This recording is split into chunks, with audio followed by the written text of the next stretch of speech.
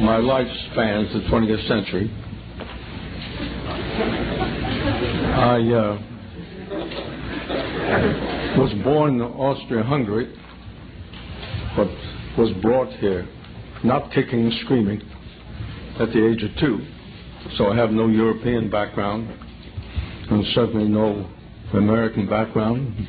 None of my ancestors came on the Mayflower or subsequent ships for about 200 years. Anyway, I feel very American, and a special kind of American, a New York American.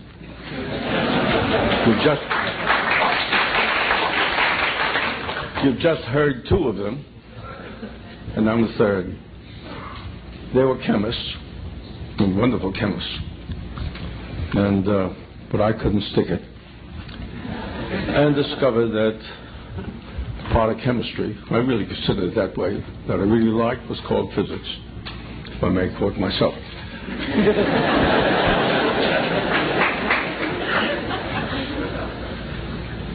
Well, I'll tell you a little bit about it. When I was a boy in New York, by the way, I'm New York all the way. Elementary school, high school, university, that's Cornell, is New York again, and Columbia, New York again. Well, when I was a boy, the word, the 20th century, had a marvelous resonance.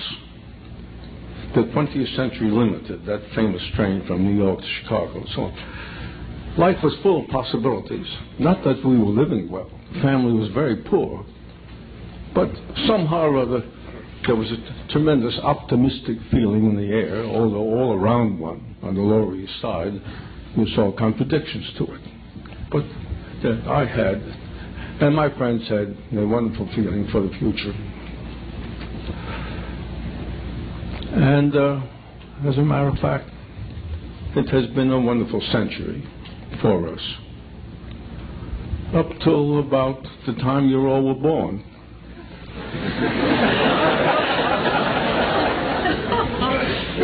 You see, I realize I'm 5 times as old as the average here. At least 5 times. At 88. So I can really tell about the whole century. And that was really marvelous. This country was backward in science in 1900. And in 1927, when I got my doctor's degree at Columbia and had a small fellowship, postdoctoral thing, and went to Europe, we were treated with great condescension. And correctly so. Because here was this great big country, this wealthy country, that has produced so little scientifically compared with its possibilities. And my friends and I, like Kondo and Oppenheimer and others, felt very badly about this. And we decided that we would do something about it. Not entirely for patriotic reasons. We had our own careers and our own problems to solve. But we did. The Physical Review, which is the Journal of the American Physical Society, was published monthly. And at Göttingen in Germany, they waited until the end of the year to get the 12 issues at once to save postage. That was the status of American scientists in the eyes of Europeans. I'm glad to tell you that 10 years later, it was the leading journal in the world. And this was made by my generation, plus or minus 5 years or so. So it had been a marvelous century. When the war came, the war against the Nazis, we had produced in between enough people that could man these laboratories, distinguished people, capable people, who are now the leaders, and some of them retiring already, of American science.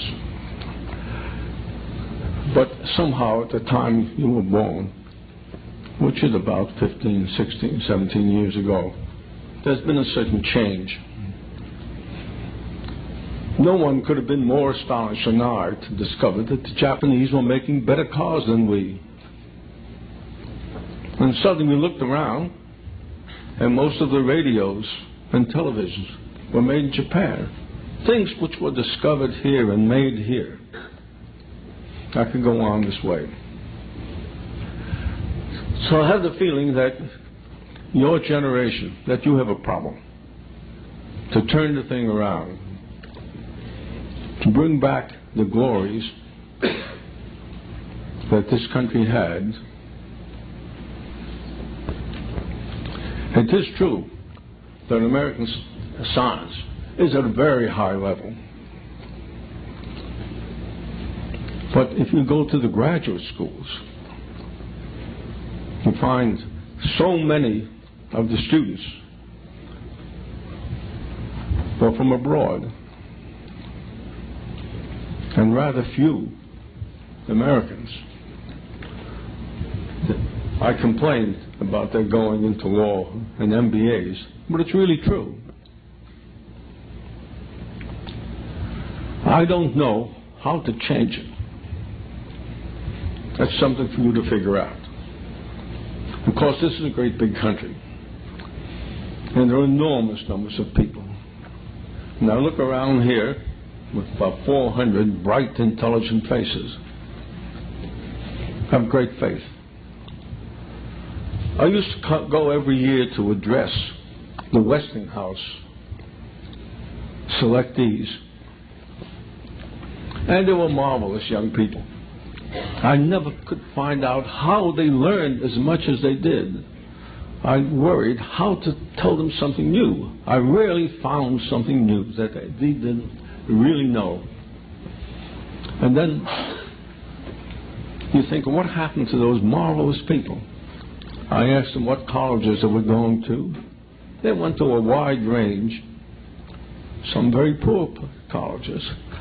Somebody ought to have enough wisdom to get those people, not put them all in one place, but at least have 2 or 3 in the particular institutions that could talk to one another, to stimulate one another. We need something of that sort. We need more human thinking about the possibilities of human beings. Now, I hope it's done. I thought I would start this by giving you a responsibility which has been missed by the previous generation. We were talking about the support of science. Actually, I think scientific illiteracy is greater now than it was 40 years ago. The general public understood the dangers of atomic weapons 40 years ago more than they did now. The whole system of values has changed. I suppose, being a school teacher, I blame it on schools. Now, you're not at the mercy of the schools. Those Westinghouse selectees knew a whole lot more than most of their teachers knew. How they found out, I don't know. So I have great faith in what you will do. And I would like to pause to answer questions.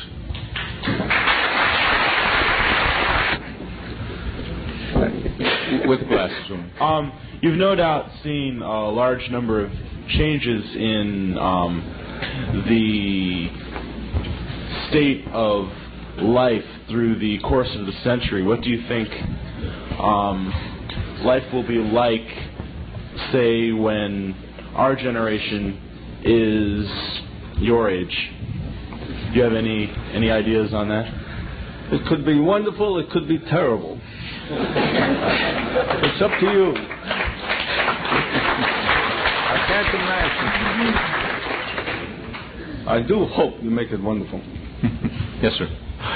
Do you think that the change towards doing research in the industries and private research from an academic research environment is going to affect the quality of the research and the applications in the near and far future? I think the quality of the research depends very much on the education of the people doing the research. You can get all sorts of wonderful instruments and support and do quite meaningless research. You can have other circumstances where you have very little and do marvelous research. I can give you examples through history and time. It depends upon the nature of the culture, the questions people ask themselves, and what they want to know.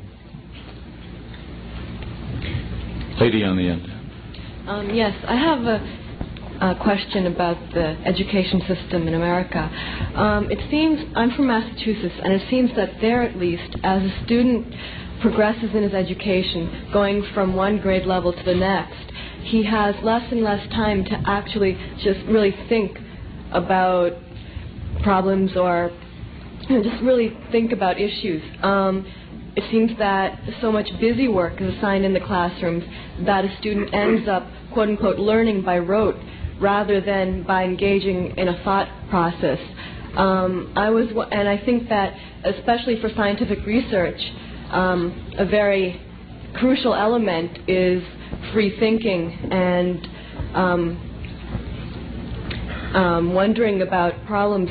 I was wondering if you thought that this is a nationwide problem, this lack of time to really think, and if so, what changes can be made in the educational system to resolve it? Well, I understand perfectly what you mean. My own experience has been different. One could learn by rote, but I didn't care to, and could take the consequences.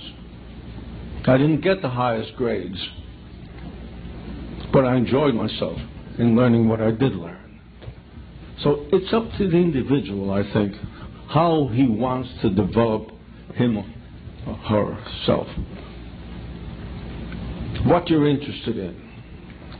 I had a student, brilliant, he got the Nobel Prize, Junior Schwinger. And he was a student at City College when I first found him. He spoke very well, and yet he was flunking English. And I asked, how did this happen? He said, I have no time to hand in those themes in the English classes, so on. At the same time, he was studying the higher branches of quantum electrodynamics. Well, if he hadn't been helped in a way, there were people there who said, why is he different from anybody else? And we'll flunk him. We'll do whatever is necessary to discipline him and turn him like into. But there are people around who noticed him and helped him out. And now he was a great professor at Harvard, now a professor in California. So I think one shouldn't respect those conventions too much, provided you are following your own bent and your own interest, and respect what you're doing. It's not a call for influence. Final question, please. Someone mentioned how Reagan influences research in science, and you also said that you've gone through the 20th century.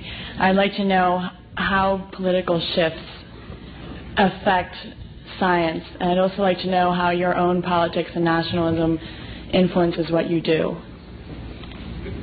I wish I could answer that question. Most of my career was without governmental support. No one ever thought of getting any money from the government at Columbia University. We didn't have much money. We made do with what we had. People enjoyed working at it.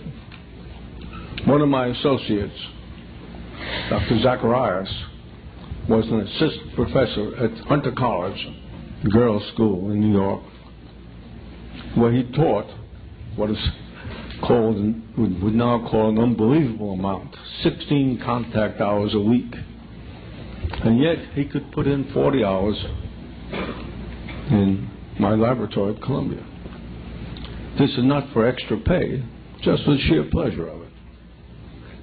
So I don't know, basically, how much government funding is concerned, except when you come to instruments, these gigantic accelerators and other computers, other things that are used in the various fields which the progress of science had made necessary. How that can be supplied is another matter. I think a wise government, and ultimately I think we'll get one,